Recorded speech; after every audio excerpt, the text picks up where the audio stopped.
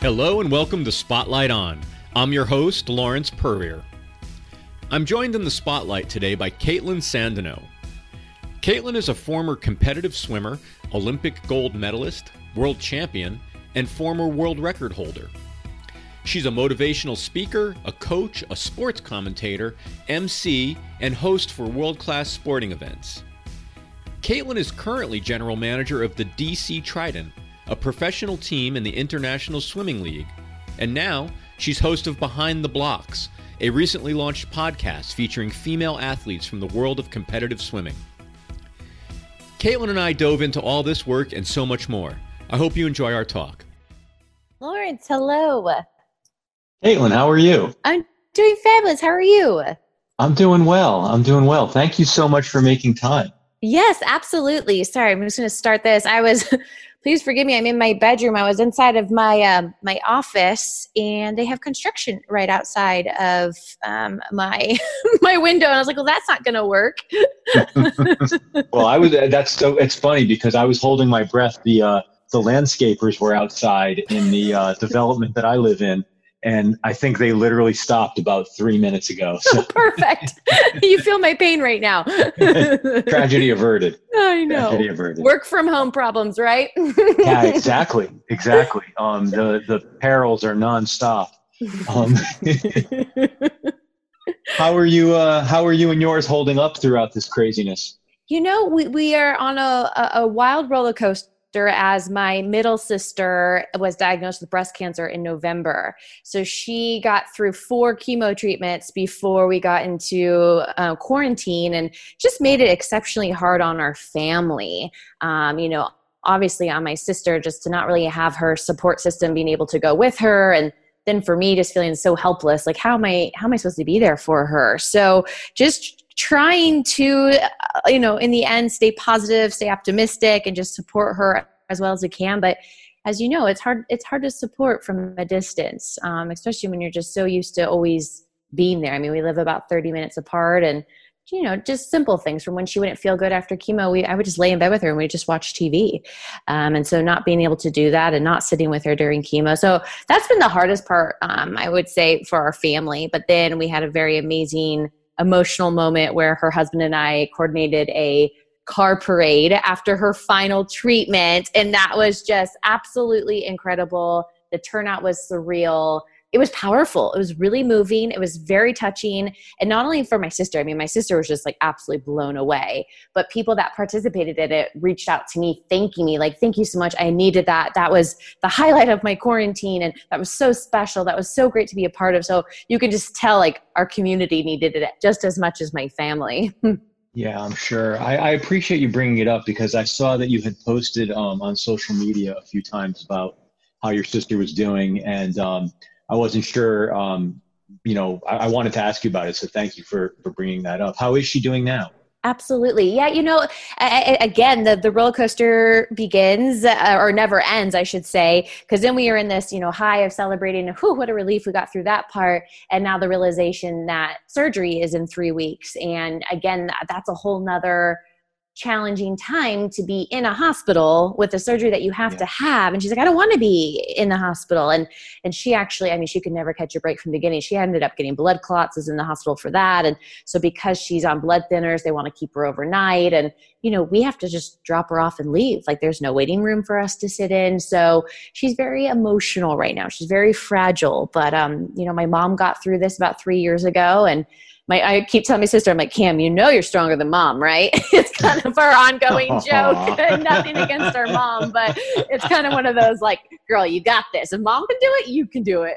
Yeah, you're allowed to do that between sisters, I think. Yes.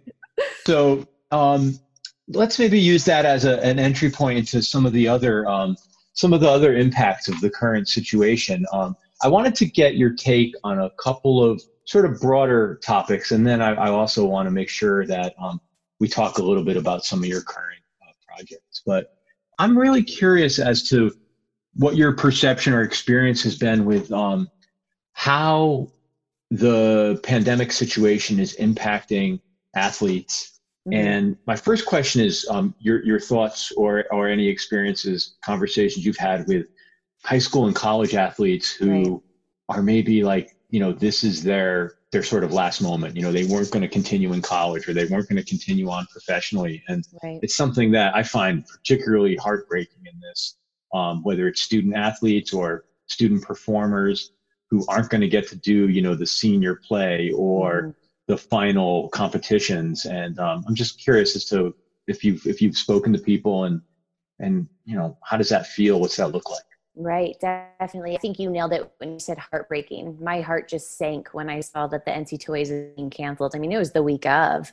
And I did speak to a lot of graduating seniors. And I think what the overlaying emotion was anger at first, really angry and upset and sad, a lot of tears but at the same time, I got a sense of team more than ever. Most of them mentioned, well, my teammates and I and my coach and I, and, they weren't going through this alone. And that is something that I was keeping, kind of keeping my hopes a little bit higher, is that, everybody's in this together. And I know that's becoming so cliche, and I know that's kind of everybody's saying over and over again, but I can't think of a time where you can honestly say that everybody is in this together, and that your hardship is somebody else's hardship, and it's affecting everyone in very similar ways for athletes. The part that was a kicker was that in between, when they didn't know, the time between NC2As and the Olympics and the Olympic trials. And they're in this weird in between where they're not allowed to be training. They weren't allowed to be in a pool, but then they're being told, well, no, don't worry. The Olympics will continue. Like, we're going to still have the Olympics. So they're scrambling to try to find training facilities.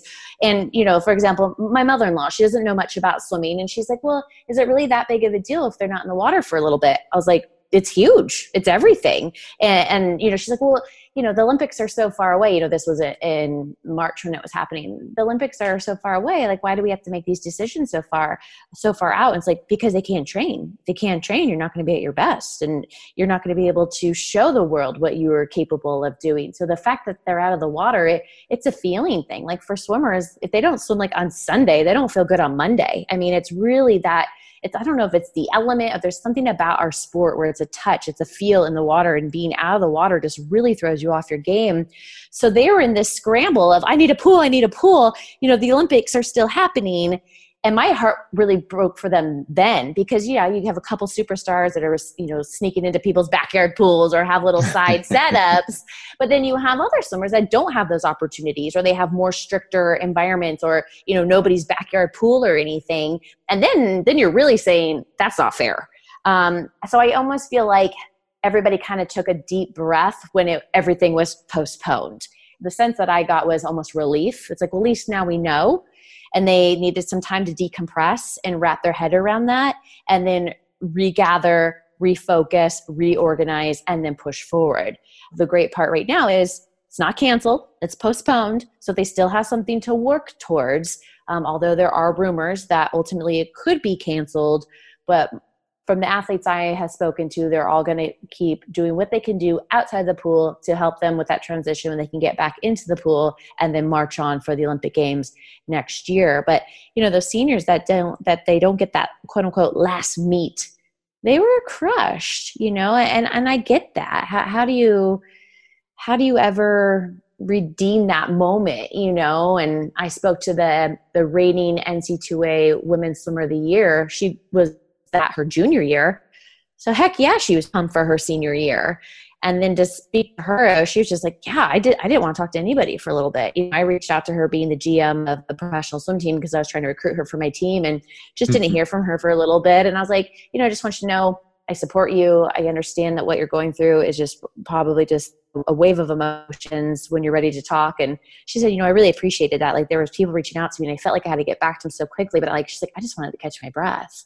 So I was just trying to be being as supportive as I could, being, a veteran of the sport and still being involved in the sport and just listening and just sending random messages. Like, just want you to know I'm thinking of you, sending you positive vibes, mentally, physically, emotionally. And I got some really amazing feedback for that. Like just, swimmers just being really grateful. Like, thank you. That really means a lot.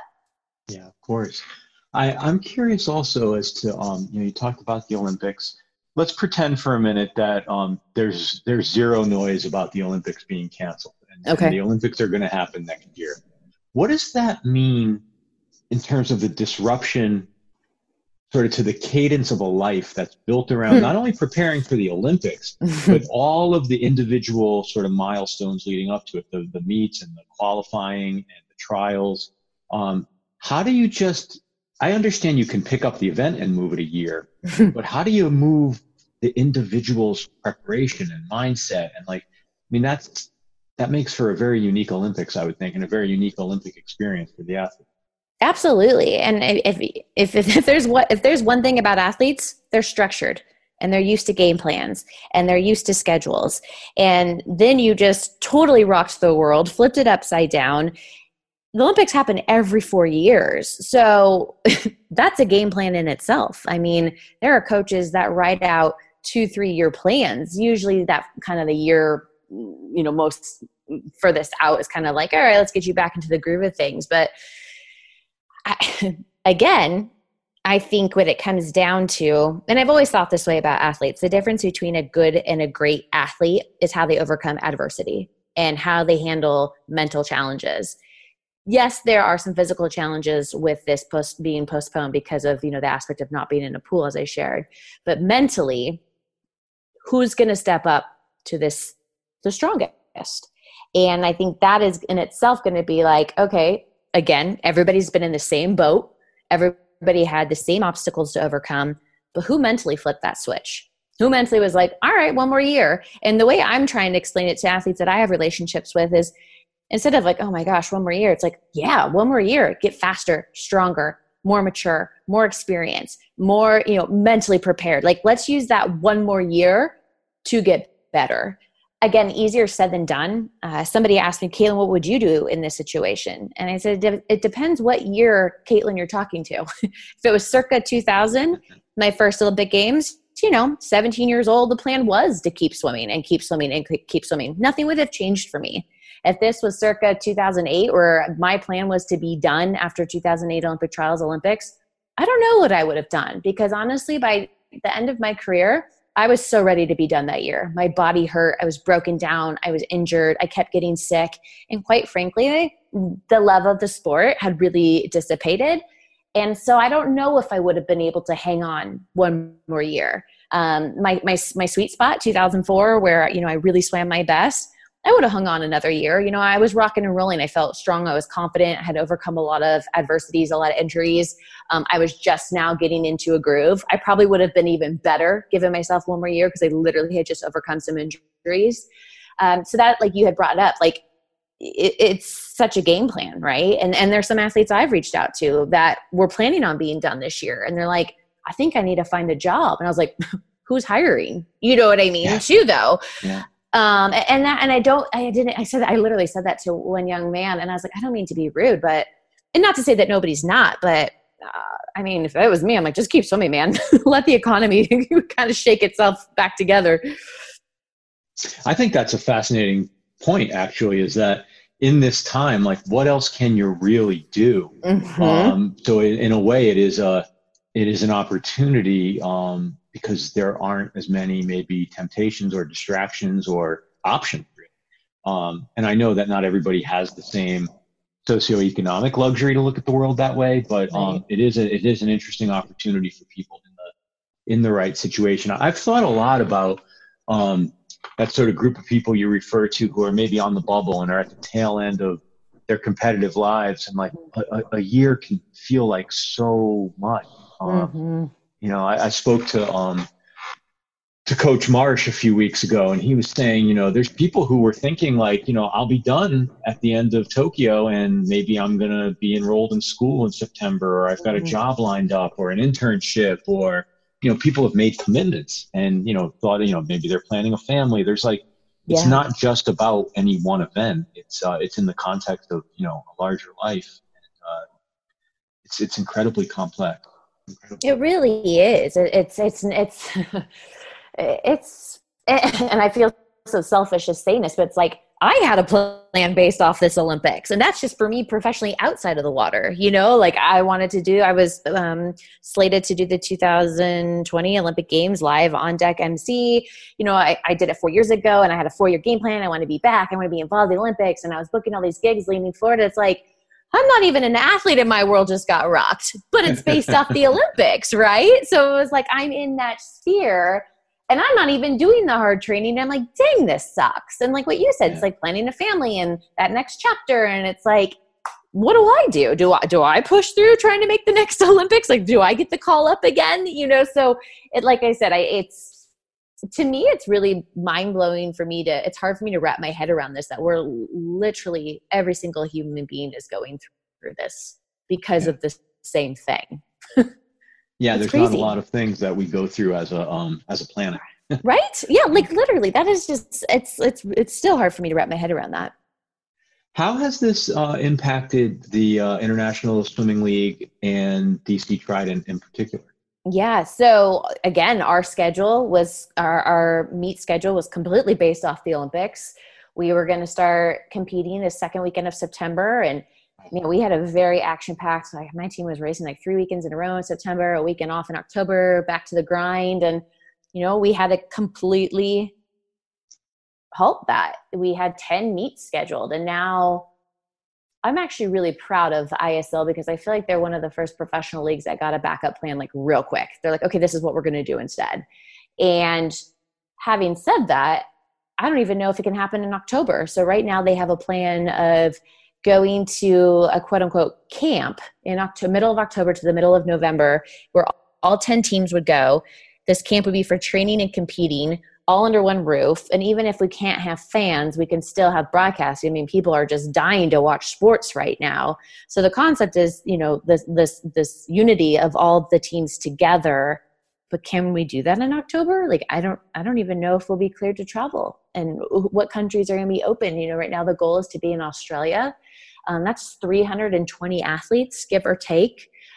So we had to obviously restructure to support the athletes' Olympic dreams and goals, because season 2 was supposed to be post-Olympics. Let's ride off this. You guys are in great shape. Everybody's excited about sports and the buzz of swimming, and let's ride off that momentum. Now it's like, okay, back to the drawing board. We haven't had the opportunity for these athletes to already go to the Olympic Games, go to Olympic trials, go to the Olympic Games. So we still have to support them like we did last season. Financially, we want to help them be able to continue, not have to worry about, oh my gosh, how do I even afford to train for another year? Let alone half of these swimmers can't even practice right now. So then we can find this training environment where they can all push each other and support each other. And as we talked about earlier, just asking some swimmers on my team, like, okay, I know your plan was to be done this year, but now are you going to keep swimming? Now do you want to be on DC Trident? Or some athletes being like, look, I can't go another year. Like, I'm enrolled in school, or I can't travel that much the end of this year because I need to be, mind only focusing on the Olympic trials. So it is a mixed bag. You have some swimmers that as soon as this all kind of went crazy, you had 2 different types that were coming after, like, so excited. Can I be on your team? Can I be on your team? It's almost like they needed something that they could count on. And other swimmers being like, I have no idea what's going on right now. I can't commit to anything. So I think, and that's a mental, just a personality trait. Some people that need that next thing right away. Okay, what can I prep for? What can I be excited for? What can I get involved with? And some people being like, we don't even know what's happening. We don't even know we can get in a pool. We don't even know we can get on a plane, so very much different personalities, definitely. How does the GM role contrast with being an athlete and your time in the water?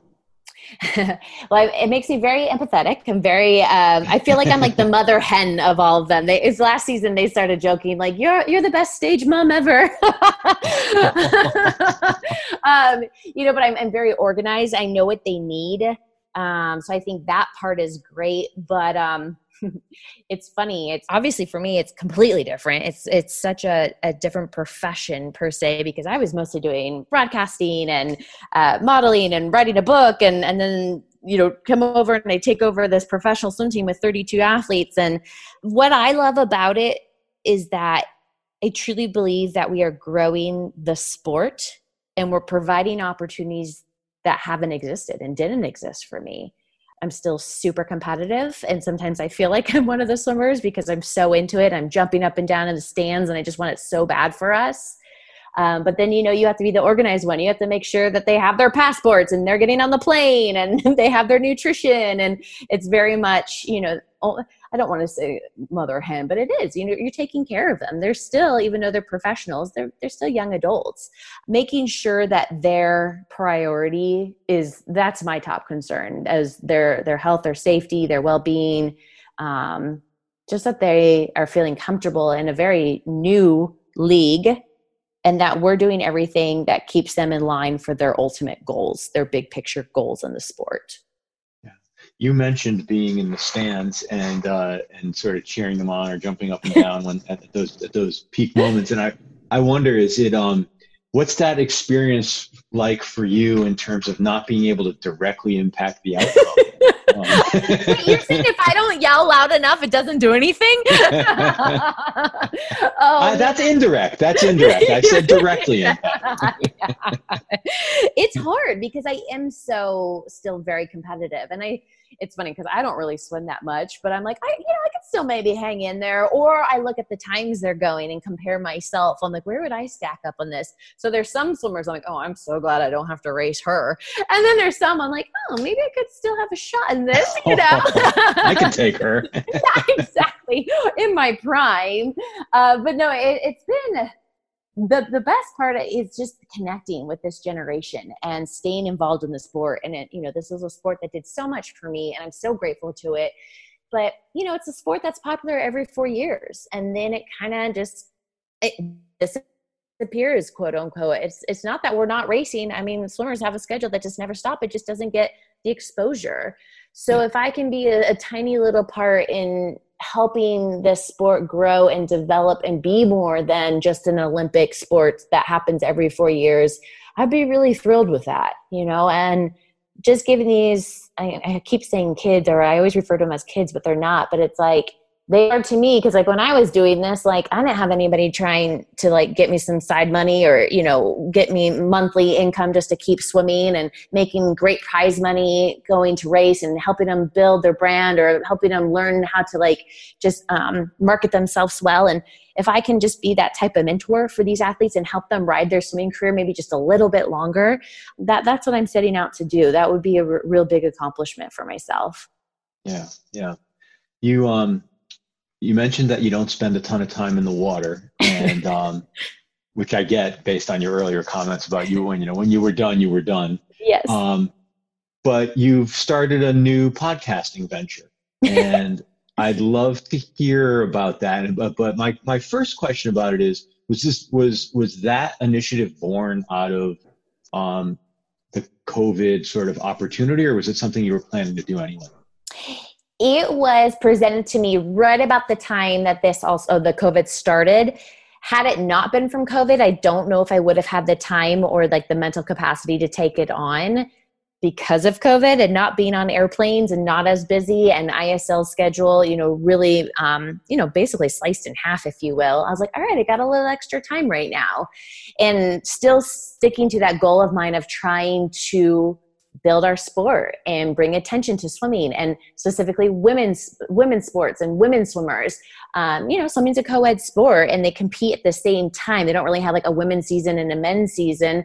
And the opportunity to be with this podcast that highlights only women in sports, and then for me to be taking this women and swimming, I'm like, this is the perfect opportunity for me to try something new. I've never been on this side of the podcast, and B, to continue to try to highlight these women that want to keep swimming, and get their word out there and help them have a voice. A lot of these women are just so intelligent and so insightful and so mature. And, I thought it would be the perfect time for Beta Nelson, who I spoke about earlier, the defending NCAA reigning swimmer of the year. I bet a lot of people want to know how she felt when her senior year was just cut short and, coming into an incredible year. And I thought that younger swimmers could learn from her and her outlook on it. And Amy Belquist, who's overcome tons of injuries and just keeps on pressing on. I think right now everybody needs inspiration and motivation and needs some type of pickup. And a lot of these coaches and swim parents are like, what can my kid do right now? How about this? How about you listen to this podcast and let it inspire you and motivate you? And, having Cindy Gallagher on, who's been a coach for like 38 years. And, a lot of people are like, worried about how do I get into college and how do I swim in college? Like, what better insight than to listen to Cindy for 35, 40 minutes? So I will say I was a little hesitant at first. I was like, I don't know. I've never really done it on that side of things. But then I really had no excuse. I had the time, and it aligns really well with, what I'm passionate about. And I've really, really enjoyed it. I filmed 4. It's only supposed to be a 6-episode special, but the rate we're going, there's so many amazing women athletes that I would love to interview still. Do you see expanding it to athletes in multiple sports? It's funny you asked that. I actually was just having a conversation with the producer the other day. She's like, you could do other sports, right? And I was like, yeah, I do feel I love sports. I was a huge tomboy growing up, and I'm still very passionate about sports. And I just think the more that we can, again, highlight women in sports and make them the role models, not the YouTube stars or the people on reality shows. And you know what I mean? Like, if we can kind of tweak that quote unquote mentor or star in people's life and have it be, a positive role model for our younger generation to look up to, I would love to continue to highlight women in sports. Yeah. And so the podcast is called Behind the Blocks. Yes. And we will make sure that we link to it from the episode. Thank you.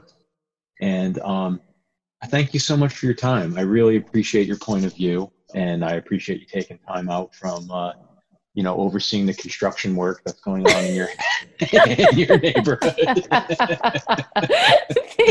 No, thank you for having me on. I really appreciate it. I was very honored to get the invitation.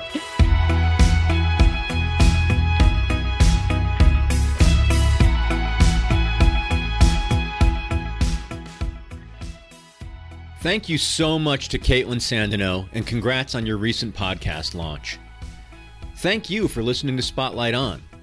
Remember that we're available from Apple Podcasts, Stitcher, Spotify, and all the other great podcast outlets. As always, Spotlight is produced and edited by Craig Snyder. And a big thank you goes out to Ant Taylor and the entire crew at Light. If you'd like to learn more about what we're up to at Light, visit lyte.com. And please keep your feedback coming to me. Reach out to me at lp@light.com. Please share this episode with a friend and leave feedback on your podcast platform of choice. It's a big help for us. Thank you so much. Be safe and stay in touch.